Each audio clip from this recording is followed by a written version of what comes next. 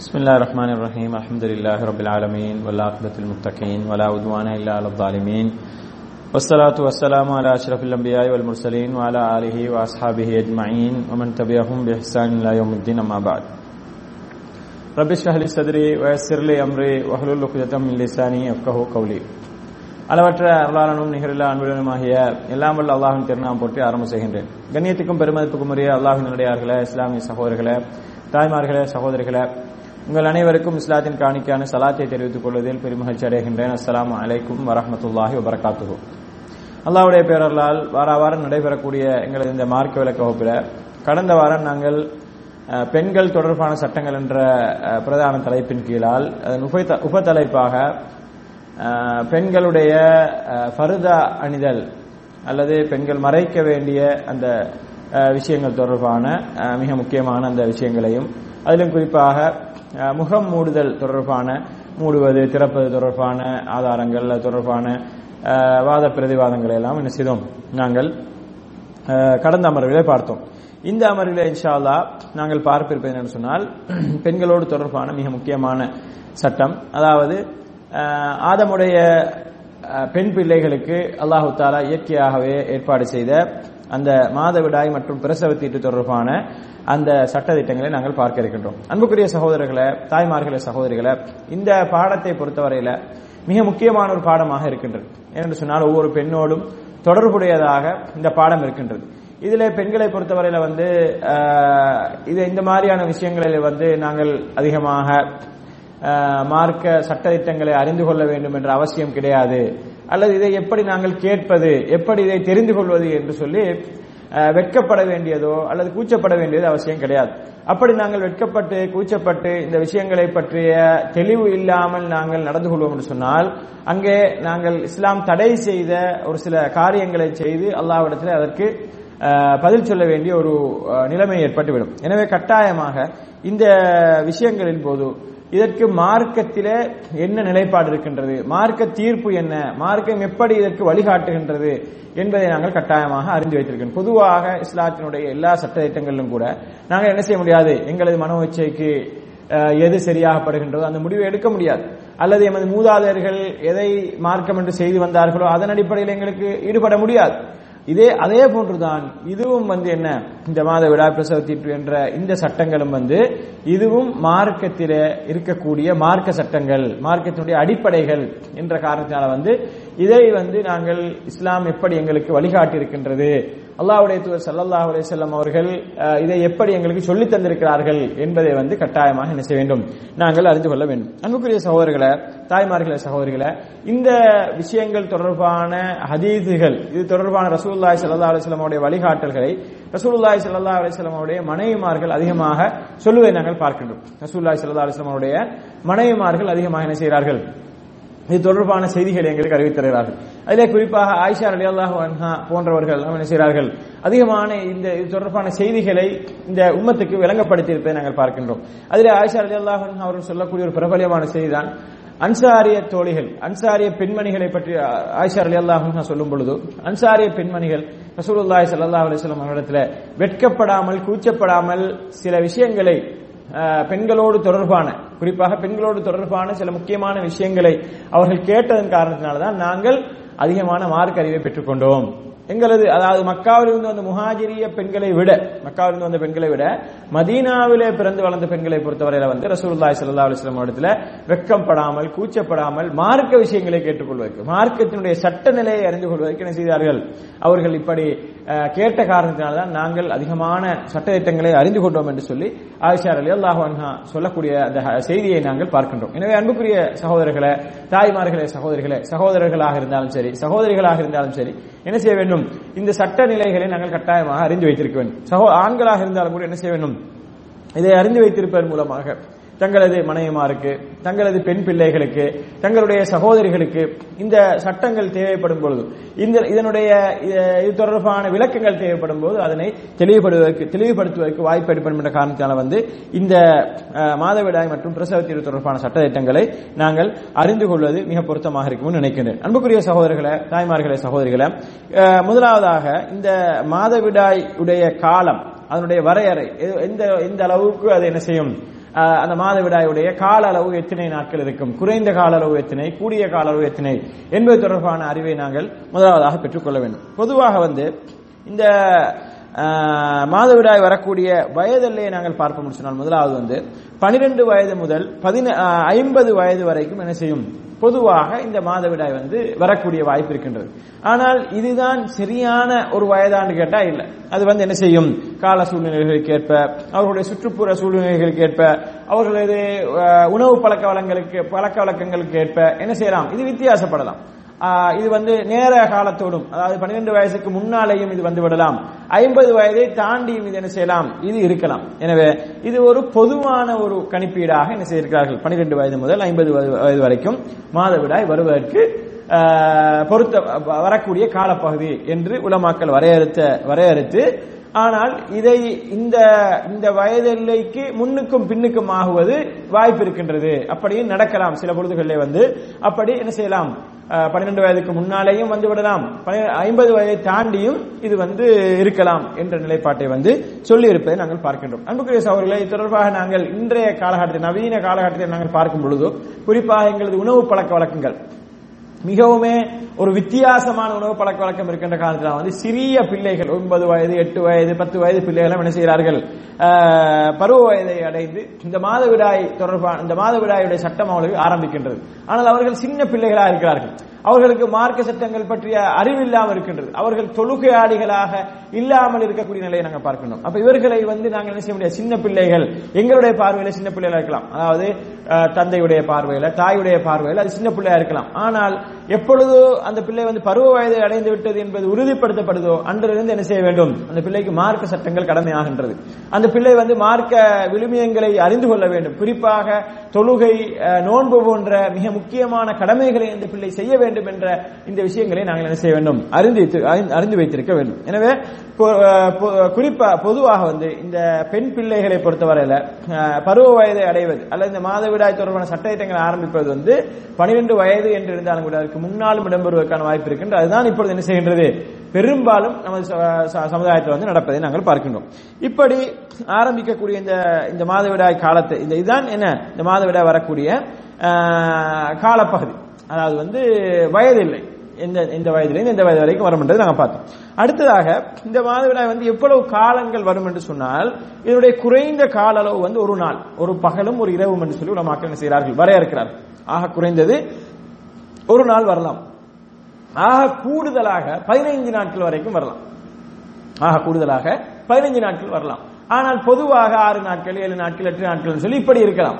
ஆனால் ஆக குறைந்தது ஒரு நாள், ஒரு இரவும் ஒரு பகலும், ஆக கூடியது 15 நாட்கள் சொல்லி இதனை என்ன செய்கிறார்கள், இதனுடைய கால அளவை என்ன செய்கிறார்கள், வரையறை செய்திருப்பதை நாங்கள் பார்க்கின்றோம். அன்புக்குரிய சகோதரர்களே, ஏன்னு சொன்னால் இதையும் நாங்கள் கட்டாயமாக தெரிந்து வைத்திருக்க வேண்டும். சமுதாய வழக்கிலே அதிகமானவர்களுக்கு 7-8 நாட்கள் தான் இருக்கின்றது என்று சொன்னால், ஓரிரு நாட்கள் வரக்கூடியது அது மாதவிடாய் கிடையாது, அல்லது அது மாதவிடாயாக எடுத்துக்கொள்ள முடியாது, அல்லது கூடுதலாக வருவது அதுவும் மாதவிடாய் கிடையாது, 7 நாள் 8 நாட்களுக்கு பின்னால வருவது அது மாதவிடாய் கிடையாது, அது இஸ்திஹாதா, அதாவது அந்த மாதவிடாயை தாண்டி தொடர் உதிரப்போக்கு என்ற மாதிரி நாங்கள் என்ன செய்யக்கூடாது, தப்பாக விளங்கிவிடக் கூடாது என்பதற்காக வேண்டி குறைந்த அளவு எத்தனை நாள், கூடிய அளவு எத்தனை நாள் என்பதை நாங்கள் நினைக்கணும். ஆரம்பத்தில் என்ன செஞ்சோம், அது ஆரம்பிக்கக்கூடிய வயது எல்லை எப்ப, முடிகிற வயது எல்லை எப்ப பார்த்தோம். அதே மாதிரி இந்த கால அளவு, இந்த மாதவிடாவுடைய கால அளவு குறைந்தது ஒரு நாள், கூடியது 15 நாட்கள் என்பதனை நாங்கள் என்ன செய்யணும், தெரிந்து வைத்திருக்க வேண்டும். அன்புக்குரிய சகோதரர்களார், அதே போன்று அடுத்த கட்டமாக இருக்கக்கூடியதான் என்ன, நிஃபாஸ் என்று சொல்லப்படக்கூடிய பிரசவ இரத்தம், அதாவது கர்ப்பிணியினுடைய உதிரப்போக்கு. இதை பொறுத்தவரையில இதுவும் என்ன, இதற்கும் சில சட்ட திட்டங்கள் இருக்கின்றன. இதனுடைய கால அளவு, இதனுடைய நிலைமைகளை நாங்கள் கட்டாயமாக அறிந்து வைத்திருக்கிறோம். ஒரு பெண் கர்ப்பமாகிவிட்டால் என்ன செய்யும், பெரும்பாலும் அவருடைய இரத்தப்போக்கு மாதவிடாய் காலம் நின்றுவிடும். கர்ப்பமாகிவிட்டால் என்று உறுதி செய்யப்பட்டால் அவருடைய மாதவிடாய் நின்றுவிடும். எனினும் கர்ப்பமடைந்தால் இரத்தத்தை கண்டால் அது குழந்தை பெறுவதற்கு ஓரிரு நாட்களுக்கு முன்னதாக இருந்தால், அதாவது குழந்தை பெறுவதற்கு முன்னாலேயே அவள் என்ன செய்கிறாள், இரத்தத்தை காணுகிறான்னு சொன்னால், அதனோட அது என்ன செய்து, பிரசவ வலியும் இருந்தால், இரத்தத்தை காணுகிறாள், பிரசவ வலியும் இருக்கின்றன்னு சொன்னால் அது பிரசவ இரத்தத்துக்குரிய சட்டமாகும், அது நிஃபாசுடைய சட்டமாகும். ஆனால் குழந்தை பெறுவதற்கு நீண்ட நாட்களுக்கு முன்னாலேயே பிரசவ வலி இன்றி என்ன செய்து இரத்தத்தை கண்டு சொன்னால் அது என்ன செய்யாது, அது பிரசவ இரத்தமாகவோ அல்லது மாதவிடாய் இரத்தமாகவோ அது கருதப்பட மாட்டாது. அப்ப அப்படி அதாவது குழந்தை கிடைக்க இருக்கின்ற ஆரம்ப கால பகுதியிலேயே அப்படி இரத்தத்தை கண்டால் அது பிரசவ இரத்தம் என்று நினைத்தோ அல்லது மாதவிடாய் இரத்தம் என்று நினைத்தோ நாங்கள் தொழுகைகளையோ நோன்பையோ என்ன செய்ய தேவையில்லை, நாங்க செய்யாமல் இருக்க வேண்டிய அவசியங்கள் செஞ்சுதான் ஆகணும். அது பிரசவ இரத்தமோ மாதவிடாய் இரத்தமோ கிடையாது என்பதை விளங்கிக் கொள்ள வேண்டும். மாதவிடாய் இந்த பிரசவ இரத்தத்தை பொறுத்தவரையில இது ஒரு குழந்தை பேருக்கு பின்னால் வரக்கூடிய அந்த இரத்தத்தை நாங்கள் செய்யறோம் பிரசவ இரத்தம் என்று சொல்கின்றோம், நிஃபாஸ் என்று சொல்கின்றோம். இது என்ன செய்யலாம், ஒரு குழந்தையை பெறுவதற்கு முன்னால் ஓரிரு நாட்களுக்கு முன்னால் அந்த குழந்தை பேருடைய அந்த வலியோடு சேர்த்து என்ன செய்யலாம், சில குழந்தை பெறுவதற்கு முன்னாலேயே இந்த இரத்தம் வரலாம் என்ற அந்த விஷயத்தையும் நாங்கள் என்ன செய்யணும், விளங்கிக் கொள்ள வேண்டும். அன்புக்குரிய சகோதரர்களே, இந்த இரு நிலைகள் முக்கியமான இந்த நிலைகள்ல இந்த மாதவிடாய் மற்றும் இந்த பிரசவ இரத்தம் இந்த நிஃபாஸ் என்று சொல்லக்கூடிய இந்த இதுல மிக குறிப்பாக மாதவிடாயில விதிவிலக்கான சில சந்தர்ப்பங்கள் இருக்கின்றன. மாதவிடாயில விதிவிலக்கான சில சந்தர்ப்பங்கள் இருக்கின்றன. அதுல ஒன்றுதான் என்னன்னு சொன்னால், அதாவது அதிகமாகி விடுவது, அந்த நாட்கள் அதிகமாகி விடுவது அல்லது குறைந்து விடுவது. அதாவது வளமையாக 6 நாட்கள் வரக்கூடிய ஒரு பெண்ணுக்கு என்ன செய்யறது, அது நீடித்து 7வது நாள் வருவது அல்லது வளமையாக 7 நாள் வருவது 6 நாளாக குறைந்து விடுவது, இந்த மாதிரி ஆகுவதை நாங்கள் பார்க்கின்றோம். அப்ப இந்த மாதிரி நடப்பது வாய்ப்பு இருக்கின்றது. இது கட்டாயம் 7 நாளாக தான் இருக்கணும் அல்லது 6 நாளாக தான் இருக்கணும் இல்லை, 1 நாள் கூடுறதோ 1 நாள் குறைறதோ இந்த மாதிரியான அதிகமாகுவதற்கும் குறைவதற்கும் வாய்ப்பு இருக்கின்றது. அதே போன்று இன்னும் ஒரு சந்தர்ப்பம் தான், விதிவிலக்காக இன்னும் ஒரு சந்தர்ப்பம் தான் முந்தி விடுவது அல்லது பிந்தி விடுவது. அதாவது வழக்கமாக வரக்கூடிய அந்த காலம், அதாவது மாதத்தினுடைய கடைசியில தான் மாதவிடாய் வரக்கூடியதாக இருந்தால் அது என்ன செய்யறது, மாறி மாதத்தினுடைய ஆரம்பத்தில், அதாவது பிந்தி வாரது மாதத்தினுடைய ஆரம்பத்தில் வாரது அல்லது மாதத்தினுடைய ஆரம்பத்தில் வருவது வழக்கமாக உள்ளவர்களுக்கு என்ன செய்யறது, மாதத்தினுடைய இறுதியில அந்த மாதம் பிறப்பதற்கு முன்னாலே என்ன செய்யறது, முந்தி வந்துடுறது.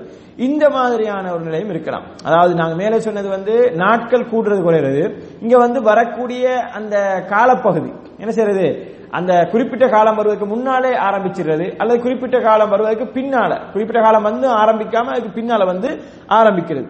இந்த மாதிரியான கூடுதல் குறைதல்களும் பிந்துறதும் என்ன செய்யும், நடப்பதற்கு வாய்ப்பு இருக்கின்றது என்பதை நாங்கள் விளங்கிக் கொள்ள வேண்டும்.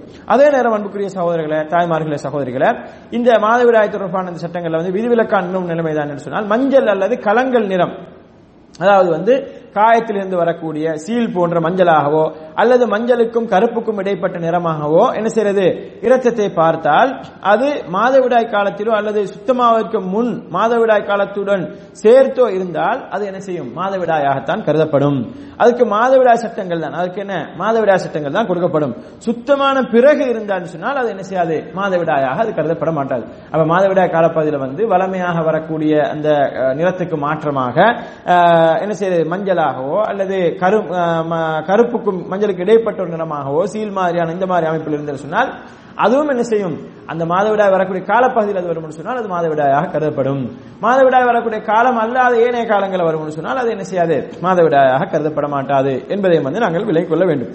அடுத்ததாக அன்புக்குரிய சகோதரர்களே, தாய்மார்கள், சகோதரர்களே, இந்த மாதவிடாய் நின்று வருவது என்ன செய்யறது, அந்த கண்டினியூவா தொடர்ந்து வராமல் என்ன செய்யறது, ஒரு நாள் வாரது, அதுக்கப்புறம் மற்ற நாள் சுத்தமாகிறது, இன்னொரு நாள் வாரது என்ற மாதிரியான இப்படி என்ன செய்யறது, சுத்தமாகிறது திருப்பி வாரது, இந்த மாதிரியான நிலைமையில் இருக்கும் பொழுதோ இதை உலமாக்கள் என்ன செய்கிறார்கள், 2 நிலையாக பிரித்து நோக்கிறார்கள். முதல் நிலை அப்படின்னு சொன்னால், ஒரு பெண்ணுக்கு மாதவிடாய் விட்டு விட்டு வரும் நிலை எல்லா நேரத்திலும் நிரந்தரமாக இருந்தால், அதாவது எல்லா காலங்களிலும் என்ன செய்து நிரந்தரமாக தொடர்ந்து என்ன செய்து மாதவிடாய் வாரது அப்புறம் சுத்தமாகிறது, திருப்பி மாதவிடாய் வாரது சுத்தமாகிறது, இந்த மாதிரியான நிலைமை இருக்கும் என்று சொன்னால் அது என்ன செய்யும், நோயினால் ஏற்படக்கூடிய உதிரப்போக்கு, அது நோய், அவருக்கு ஒரு வேற ஏதோ நோய் இருக்கின்றது என்று அர்த்தமாயிரும். இப்படிப்பட்ட பெண்ணுக்கு தொடர் உதிரப்போக்குரிய சட்டம் என்ன செய்யும், கொடுக்கப்படும். அதாவது தொடர் உதிரப்போக்குரியவர்களுக்கு என்ன செய்யணும், அவங்க அந்த காலப்பகுதியில் அவர் ஒவ்வொரு தொழுகைக்கும் ஒழு செஞ்சு விட்டு அந்த மாதவிடாய் வராத அளவுக்கு